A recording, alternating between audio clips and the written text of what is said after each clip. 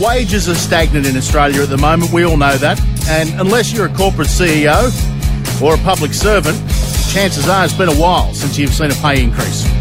The age-old argument between businesses and the unions has always been around productivity. In other words, if you want more money, if you want a pay rise, find a way to be more productive.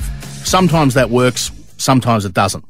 However, surely we have to agree that some unions take it way too far. In fact, case in point is the CFMMEU now. It used to be the CFMEU, now there's an extra M in there. Well, they are taking the mickey. One of Australia's most powerful and certainly their most militant unions wants Brisbane construction workers to down tools and go home if the temperature hits 28 degrees. And they want to still get paid.